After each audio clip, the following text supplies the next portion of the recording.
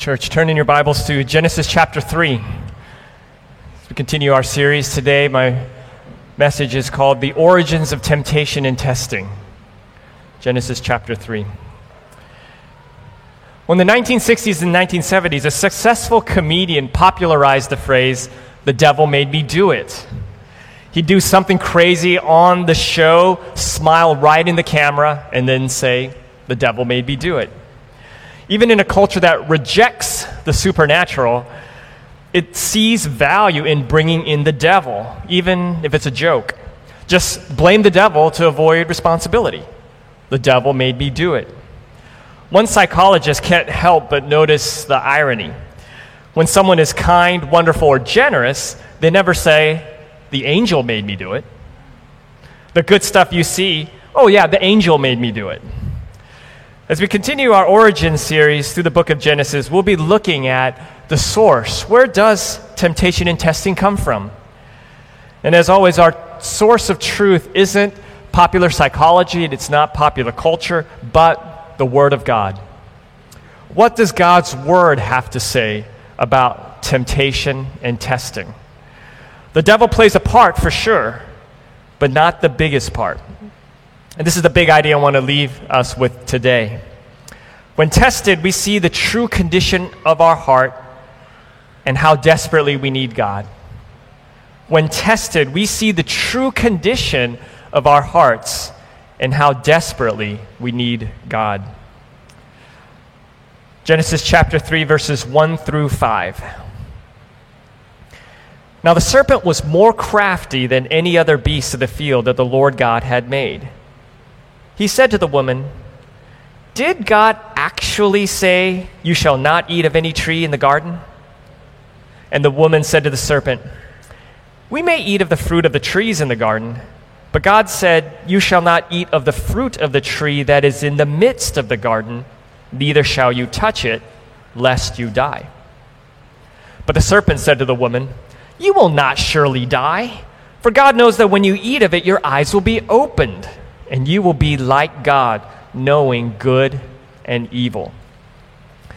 Father in heaven, as we sit and hear you speak, I pray, God, that you would help me, to serve your people, to proclaim your truth, your everlasting, eternal, and unchanging word that is powerful and speaks to us even today, even now.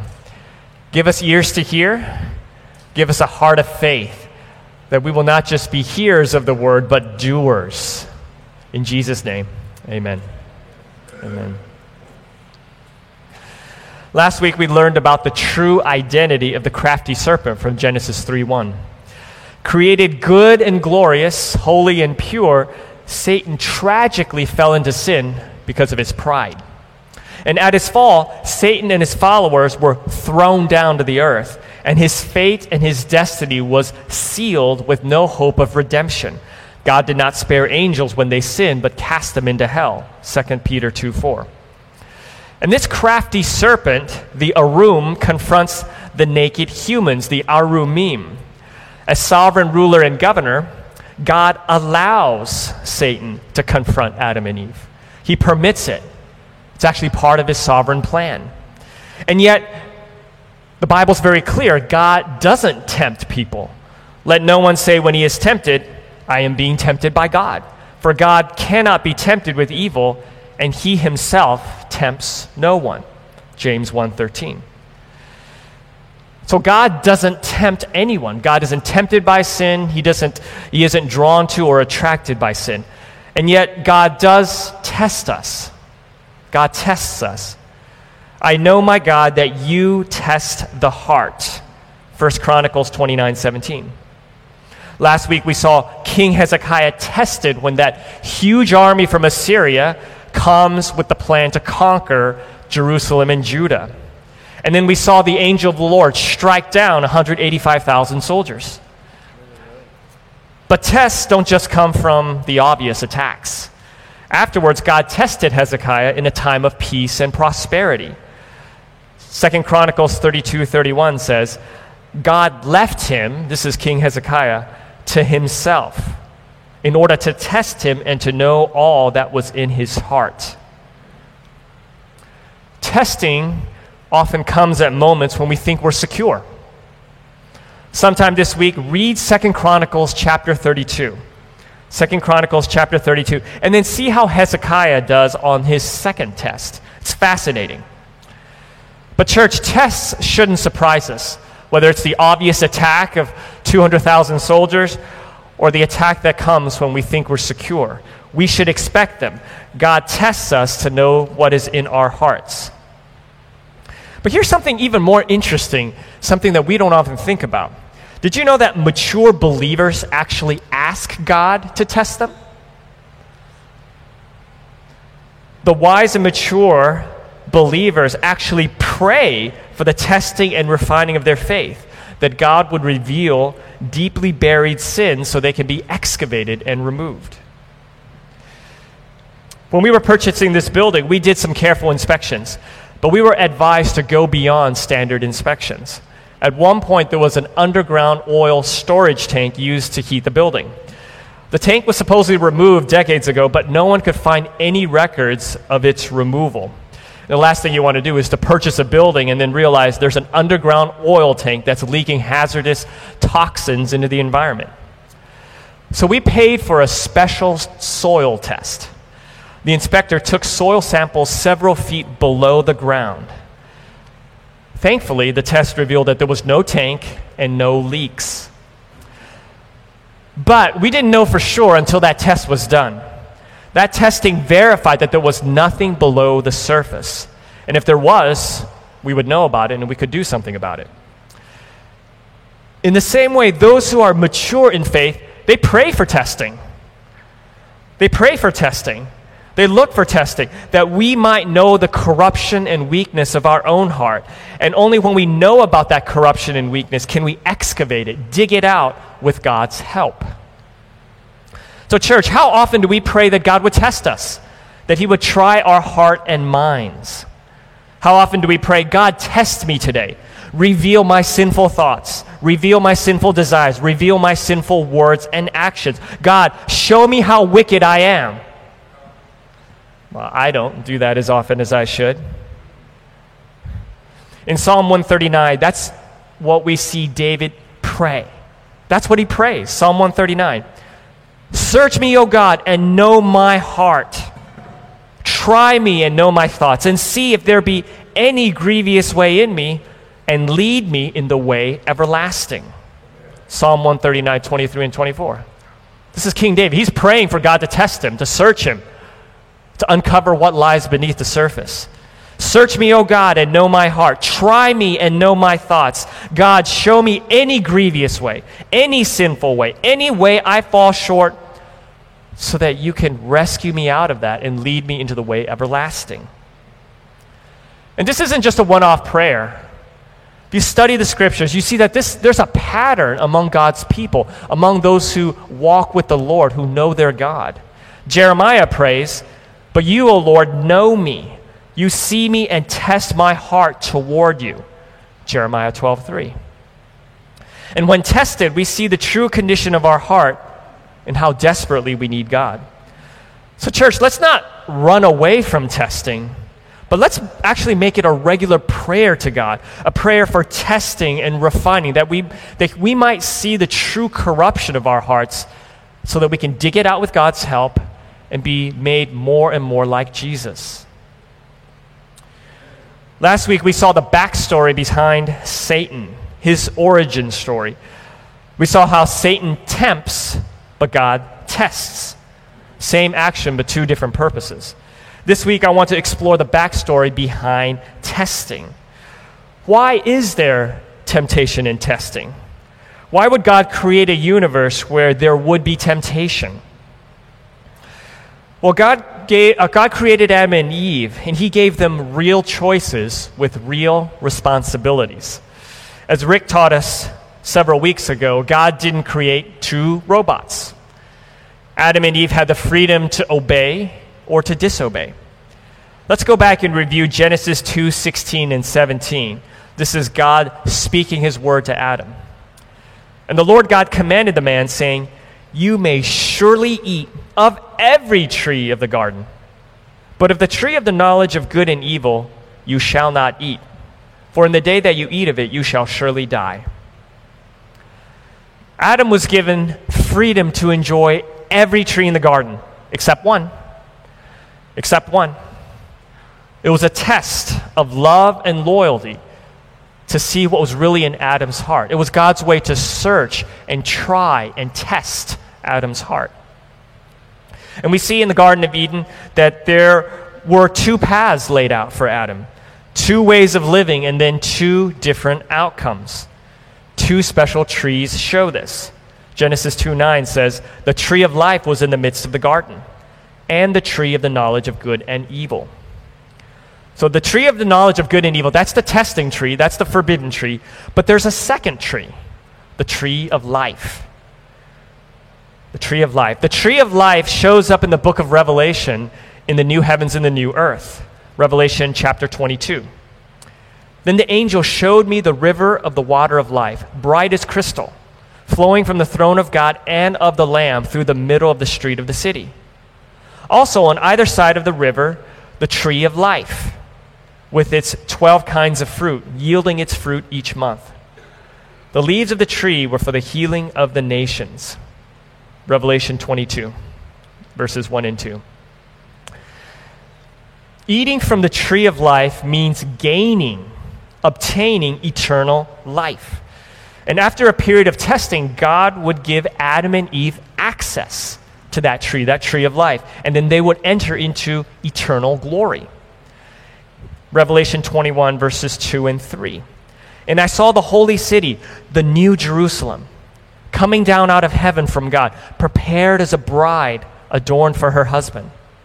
And I heard a loud voice from the throne saying, "Behold, the dwelling place of God is with man. He will dwell with them, and they will be his people, and God himself will be with them as their God." And church, this is what we were destined for, to glorify God and enjoy him forever. A holy God dwelling in a holy place with his holy people. And nothing else in all creation was destined for that eternal glory. Theologians call this the covenant of works. The covenant of works. God promised Adam life if he obeyed him. But if he disobeyed, God warned Adam of certain death. Obedience leads to life. Obedience leads to blessing and everlasting happiness with God. Disobedience leads to death, the curse and everlasting judgment away from the presence of God. So this is the covenant of works: life for obedience and death for disobedience. We don't know how long this test would have been. Adam and Eve could have been tested for days, weeks, maybe even years. But here's the thing: not forever. Not forever, not an everlasting test. It would have been for a limited time. If the testing had lasted forever, then Adam and Eve could have never reached their goal. If the testing lasted forever, they would have never made it to the new heavens and new earth or eaten from the tree of life. And even worse, the ability to slip up and fall would always hang over their heads. It would be a limited test in the Garden of Eden, while Adam and Eve were in a state of innocency. In a state of innocency, created good and holy, and yet able to fall. Think of a stuntman walking on a tightrope, suspended between two poles with platforms. He's walking on this tightrope, but he could fall at any moment. There's no safety while he's on the tightrope. But once he crosses over and reaches the other side, he's good, he's safe. In a similar way, Adam and Eve were walking on a tightrope in Eden. A tightrope where they could potentially fall at any moment. A tightrope where they were closer to death than they were closer to life. One slip and they would plunge themselves and all humanity into destruction and ruin. And yet they were destined to cross over and reach a state of confirmed righteousness. Confirmed righteousness. What does that mean? That means with their obedience proven and the test passed, they would have their heart's greatest desire. No possibility of sin, no possibility of death, no possibility of slipping and falling. That's what confirmed righteousness means, not able to fall anymore. So that's the test that's laid out before them. I wonder if they knew the magnitude of their choices, if they knew what was at stake, if they knew that eternity was hanging in the balance. The stakes couldn't be higher. But that's actually where each of us are at. God has put eternity into our hearts. Our choices today reverberate into eternity. How we would live differently if we remember that more often. To remember that this life here and now is a time of testing, that this life here and now matters for all eternity. So let's see how that test unfolds. Let's look at Genesis 3, verse 1. Now the serpent was more crafty than any other beast of the field that the Lord God had made. He said to the woman, "Did God actually say, 'You shall not eat of any tree of the garden'?" Notice how the Satan goes right up to the woman. God gave Adam and Eve dominion over every living thing, Genesis 1:21. So there's no reason that Eve should be afraid of the serpent. The serpent doesn't have dominion over her. She has dominion over the serpent. Satan was only a suitor to woo, not a king to compel, from Thomas Watson. Only a suitor to woo, not a king to compel, which means none of us could ever say, "The devil made me do it." But I think the crafty serpent chose to confront Eve for a reason. Eve is more vulnerable than Adam. Do you remember when God spoke his word to Adam in Genesis 2, verses 15 through 17? Eve wasn't created. God spoke his word to Adam. Adam names the animals. And then Eve is created later. So Eve isn't there. She's also not in the position of authority in the family. It's a reminder for us as husbands, as we consider this passage, that it's not enough for us to know God's word. We have to teach and instruct and help our wives and our children to understand and apply God's word. Notice what Satan does in this question. God said, "You may surely eat of every tree." Satan said, "You shall not eat of any tree." As Kent Hughes writes, Satan twisted "you may surely eat" to "you shall not eat." How did surely eat become shall not eat? You see, God wanted Adam and Eve to enjoy the glories of Eden. You may surely eat of every tree. Enjoy it. Go wild. Sample like crazy. Eat to your heart's content. All this amazing, beautiful, delicious fruit. It's all for you. You see, God could have made only one kind of fruit, and it could have been bland and tasteless. But he didn't. Our family loves fruit, and that's one of the reasons we enjoy summer so much. Summer fruit is amazing. There's things like cherries and watermelons, strawberries and blueberries and blackberries, and we love fruit that's juicy and sweet and fresh. Now, sometimes we'll get the one-off bland apple or tasteless watermelon. But generally, you can't go wrong with fruit that's fresh and in season.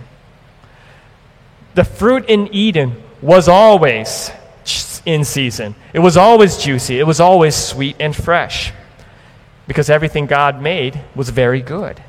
There was never the one-off bad apple or bland watermelon or rotten strawberry. Only pre-fall perfection. Pre-fall perfection.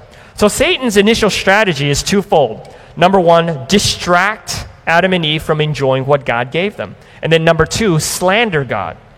So distract and then slander. Distract them from God's generosity, God's goodness, God's bounty. And then slander by attacking God's character. Give the impression that God is spiteful, mean, obsessively jealous, and self-protective. Anytime we forget all the good things that God has given us or think that God is holding out on us, we're actually playing right into Satan's hand. We're playing right into his playbook. And this is what happens when we complain. I mean, we do that all the time, don't we? Satan wants us to complain because that's how he turns our hearts away from God. So when are you tempted to complain? When am I tempted to complain? Maybe it's a situation at work. Maybe it's something unexpected and unplanned for. Maybe it's an unplanned car repair. Maybe it's an unplanned or unexpected delay. And a part of me is thinking at this point, snake, is that all you got? Is that all you got? Adam and Eve are enjoying the best fruit, and you're suggesting that God doesn't want them to enjoy it. Adam and Eve, at this point, when they're interacting with the snake, they're either feasting or finishing up a feast. So how effective is Satan going to be? All Eve has to do is to point to all that lavish bounty, all those trees in the Garden of Eden, all the fruit she's enjoying, the glorious generosity of God, and then quote Scripture. Well, God said, you may surely eat of every tree in the garden. Case closed, problem solved, Satan be gone. But that's not how the story ends. Let's see what happens next in verse 2. And the woman said to the serpent, we may eat of the fruit of the trees in the garden. If you're paying attention, you notice that she doesn't quote Scripture quite right. What does she leave out? Take a moment. Look at Genesis 2:16 and 17. What does she leave out? Let's compare Genesis 3:2 with Genesis 2:16, that original command that's printed in your handout. You see what she left out? She left out two very important words. She left out surely, and then she left out every. She left out surely, and she left out every. What she should have said is, you may surely eat of every tree. So maybe Satan's strategy to distract and slander is a bit more effective than we might think. First, we see Eve minimizes God's goodness by taking away from God's word. That's not looking good. Anytime we disbelieve God's goodness, we're one step closer to falling away from God. Well, if God's not good, why should we follow his way? If God's not good, why shouldn't I forge my own path? Eve minimizes God's goodness in the command to surely eat from every tree. Second, Eve maximizes God's strictness. She maximizes God's strictness. She adds to God's word. Let's look at verse 3. But God said, you shall not eat of the fruit of the tree that is in the midst of the garden, neither shall you touch it. Eve added to God's word. God never said, neither shall you touch it. God only said in Genesis 2:17, you shall not eat. God never said, don't touch it. So she's making God more strict than he really is. I wonder why. Pastor Ken Hughes explains one possibility. When we don't like a prohibition or a warning, we magnify its strictness. The suggestion that our superior is unjust. They're unjust. It mitigates our culpability. And what does that mean? It means it takes away our responsibility. Takes away our responsibility. So did Eve magnify God's strictness because she didn't like that command? Was she choosing to make God look unreasonable, make the command look unreasonable? Because if it's unreasonable, then you don't have to obey it. Why obey something or someone who's unreasonable? But church, how often have we thought that way or let creeping suspicions lead us to think that way? Well, if God really loved me, he would want me to enjoy blank. If God was really reasonable, he would give me blank. But if you're paying close attention, not only did she magnify God's strictness, make God seem unreasonable for even touching the fruit, she added something else. She said that the forbidden tree was in the midst of the garden. Midst of the garden. The word midst means in the heart of, what's likely in the center. But Genesis 2:9 says that the tree of life is in the midst. That should have been the center of their thoughts and attention. They should have kept their eye on the prize, the goal of one day eating from the tree of life and entering into eternal glory. She can't see all the other trees from which she can freely eat. But now she's fixated on that forbidden tree. That tree is now in the center of their hearts and minds, which serves as a cautionary warning to us as well. What can our hearts get fixated on? What can our hearts get fixated on? How can we be blinded to everything else around me and think that that one thing that maybe we don't have, that's the most important thing? How can we get fixated on certain things? So Eve minimizes God's goodness, she maximizes God's strictness, and third, Eve jeopardizes her own safety. Notice the very last phrase in verse 3, lest you die. Lest you die. Remember, God said, you shall surely die. Eve says, lest you die. In other words, Eve says, maybe. Maybe you'll die. Not certain. She injects a fog of confusion into what had laser-sharp focus. The penalty isn't you might die or you might not die, we're not sure. It's you shall surely die. And there's a world of difference between surely and maybe. When there's a bottle of poison, you need it to say, don't drink or you shall surely die. If the poison said, don't drink lest you die, that's false advertising.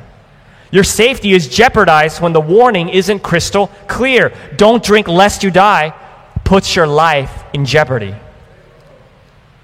So Eve minimizes God's generosity, maximizes God's strictness, and worst of all, jeopardizes her own safety. Minimize, maximize, and jeopardize. When tested, we see the true condition of our heart and how desperately we need God. At this point, Eve's defenses are down, and now Satan seizes the opportunity. Let's look at verses 4 and 5. But the serpent said to the woman, you will not surely die, for God knows that when you eat of it, your eyes will be opened, and you will be like God, knowing good and evil. At this point, Eve is already meeting Satan halfway, so he just leads her to the next and final step. You see the progression. God says, you will surely die. Eve says, lest you die. Now the serpent says, you will not surely die. The serpent tells Eve, that surely die stuff, that's not going to happen. That's not going to happen. It is interesting that 3 times the word of the Lord is quoted, but never appropriately. Once it is questioned in a misleading way, once it is paraphrased with major changes, and once it is flatly denied. From Alan Ross. The doctrine of divine judgment we see here is the very first doctrine attacked in the Bible. God says, you will surely die, and Satan said, you will not surely die. And it continues to this day. How often do we think about the reality of divine judgment? How often do we think about that? How often do we talk about that? How often do we talk about our readiness, our preparation, whether our family members are ready, whether our neighbors are ready for that day of eternal judgment? But it's a truth reiterated in God's word over and over again. You don't get too far in the Bible without seeing God's judgment. First on Adam and Eve in Genesis 3, then on Cain in Genesis 4, and then later the worldwide flood in Genesis 6 and 7, and on and on. For God will bring every deed into judgment with every secret thing, whether good or evil. Ecclesiastes 12:14. There's a popular misconception that the God of the Old Testament is the God of judgment, the God of wrath. But the God of the New Testament is the God of love, the God of mercy. People like the God of the New Testament, but the God of the Old Testament, not so much. But it's the same God. God doesn't change. God remains the same. In fact, even though the New Testament is much shorter than the Old Testament, judgment is more clear, more frequent, and much more explicit in the New Testament. He commands all people everywhere to repent because he has fixed a day on which he will judge the world in righteousness, Acts 17:30. Or how about Hebrews 9:27? It is appointed for man to die once, and after that comes judgment. And probably the most sobering and frightening passage is this. Then I saw a great white throne, and him who was seated on it. From his presence, earth and sky fled away, and no place was found for them. And I saw the dead, great and small, standing before the throne, and books were opened. Then another book was opened, which is the book of life. And the dead were judged by what was written in the books, according to what they had done. Then death and Hades were thrown into the lake of fire. This is the second death, the lake of fire. And if anyone's name was not found written in the book of life, he was thrown into the lake of fire. Revelation chapter 20, verses 11 through 15. It doesn't get more intense, more alarming, or more serious than Revelation chapter 20. But it's in the Bible. God has spoken that to us. He has given that passage to us for a reason. God is a God of love. Don't get me wrong. He is a God of love. God is love. But He's a God of holy love, a God of sinless love, a God of perfect and just love. And in His love, He warns us about hell, the lake of fire, because it's real. And He doesn't want anyone to go there. And there are some here, or even online, who need to think about that reality of divine judgment. You're here this morning, you're here today, but you're not a Christian. Your parents might be Christians, your friends might be Christians, but you haven't repented of your sins and trusted in Christ alone to save you. I tell you this because I love you. One day God will ask you to give an account for every sinful thought, word, and deed. And you know there are things that you've done that you shouldn't have done. There are things that you should do that you haven't done. And you know you've fallen short of God's law, what He requires of us. And on top of that, there are sins that only you and God know about. So what will you do with your sins? What will you do with them? If you wait until then, it'll be too late. It's appointed for a man to die once, and then comes judgment. So if you haven't yet done so, repent of your sin. Turn away from your sin. Cast them aside. Run as fast and as hard as you can away from your sin, so that you might run as fast and as hard as you can to Christ. Jesus Christ came to this planet Earth, and He loved you enough to live a perfect life that none of us could live, and die the death that you and I deserved. He shed His blood on that cross for you, so that you might never have to suffer eternal hell for your sins against an infinitely holy God. So surrender to Him today. Yeah. So there are two ways before us, two ways before you. Always has been and always will be.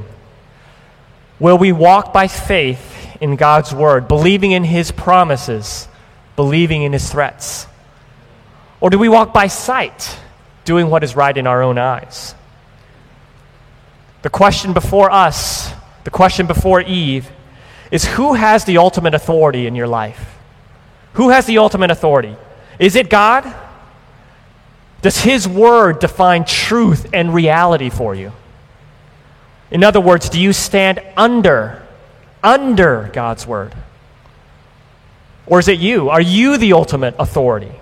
Do you define truth and reality? In other words, do you stand over God's Word? What will it be? Will it be under, or will it be over?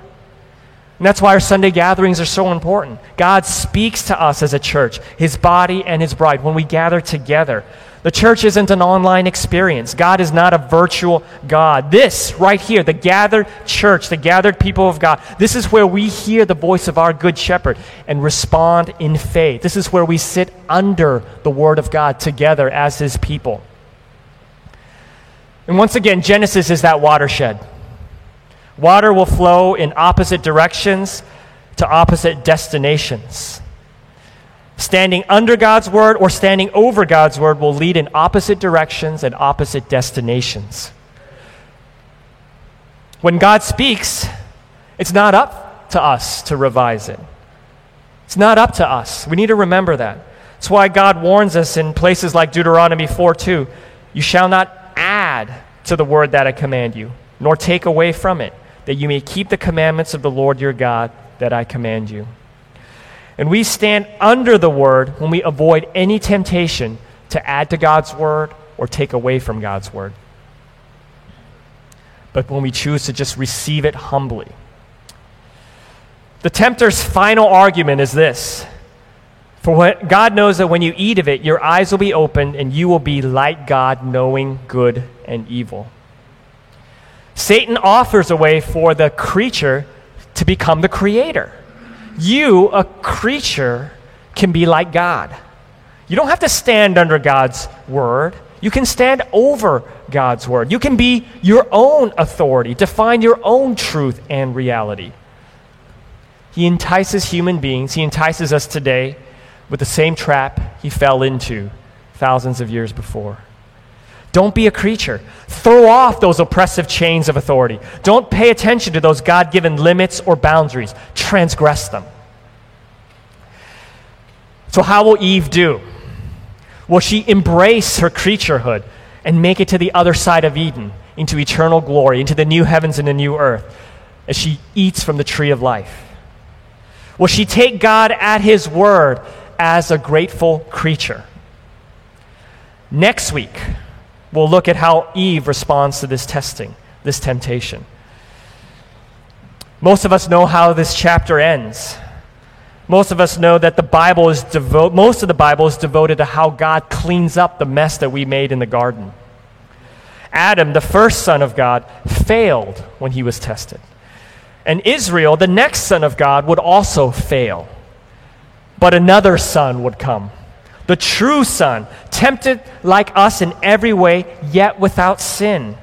Jesus Christ would do what every other son failed to do. Face the full power of temptation, yet still choose to obey.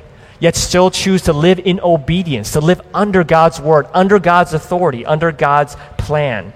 Jesus was obedient even to the point of death, even death on the cross. And he did that for you and me. He walked that tightrope for us perfectly, never falling to the left or to the right, never wavering until he reached the other side. And he did that while carrying us, his bride. He did that, walking that tightrope to beat temptation, to make sure that we have the power to beat temptation and make it to the other side. No temptation has overtaken you that is not common to man. God is faithful. God is faithful, and he will not let you be tempted beyond your ability. But with the temptation, he will also provide the way of escape, that you may be able to endure it. 1 Corinthians 10:13. And church, if you are holding fast to Christ, if you have come to Christ by faith, Jesus Christ is our way of escape. If you are in him, you have everything you need to say no to ungodliness and worldly passions and say yes to holiness and obedience. And so because he is victorious, we are victorious in him. And church, that's the good news of the gospel. That's what we proclaim week after week. That's what we live and build our lives upon. Let's pray. Father, we thank you. Lord, we know Adam and Eve fell off that tightrope, but Jesus made it across. He made it across, carrying us and carrying us safely to the other side. And so, Lord Jesus, we look to you. We trust in you. We place all of our hope in you. In your name we pray. Amen. Amen. Amen.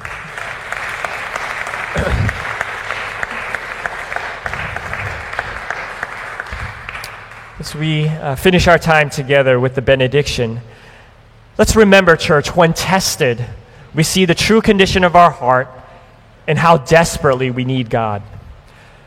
Church, God intends for us to dig deep, to do regular soil tests in our heart, to go deep beneath the surface to find out what toxins lay beneath the surface.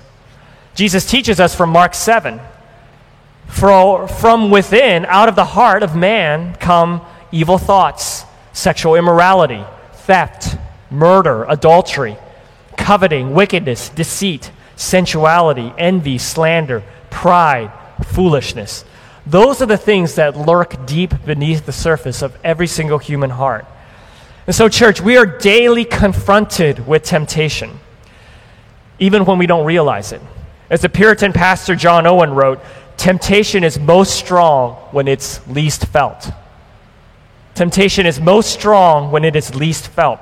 Hezekiah thought he was secure, but he was vulnerable. Samson thought he was secure in the arms of Delilah, but he was vulnerable. So, church, where are you and I most vulnerable? Do you tend to minimize God's goodness? Minimize God's goodness?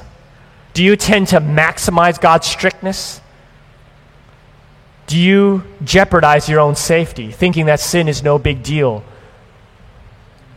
Church, let us make this a regular prayer. Search me, O God, and know my heart. Try me and know my thoughts, and see if there be any grievous way in me, and lead me in the way everlasting. From Psalm 139. And church, go with these words this morning. Now to him who is able to keep you from stumbling and to present you blameless before the presence of his glory with great joy, to the only God our Savior, through Jesus Christ our Lord, be glory, majesty, dominion, and authority before all time, now and forever. Amen. Amen.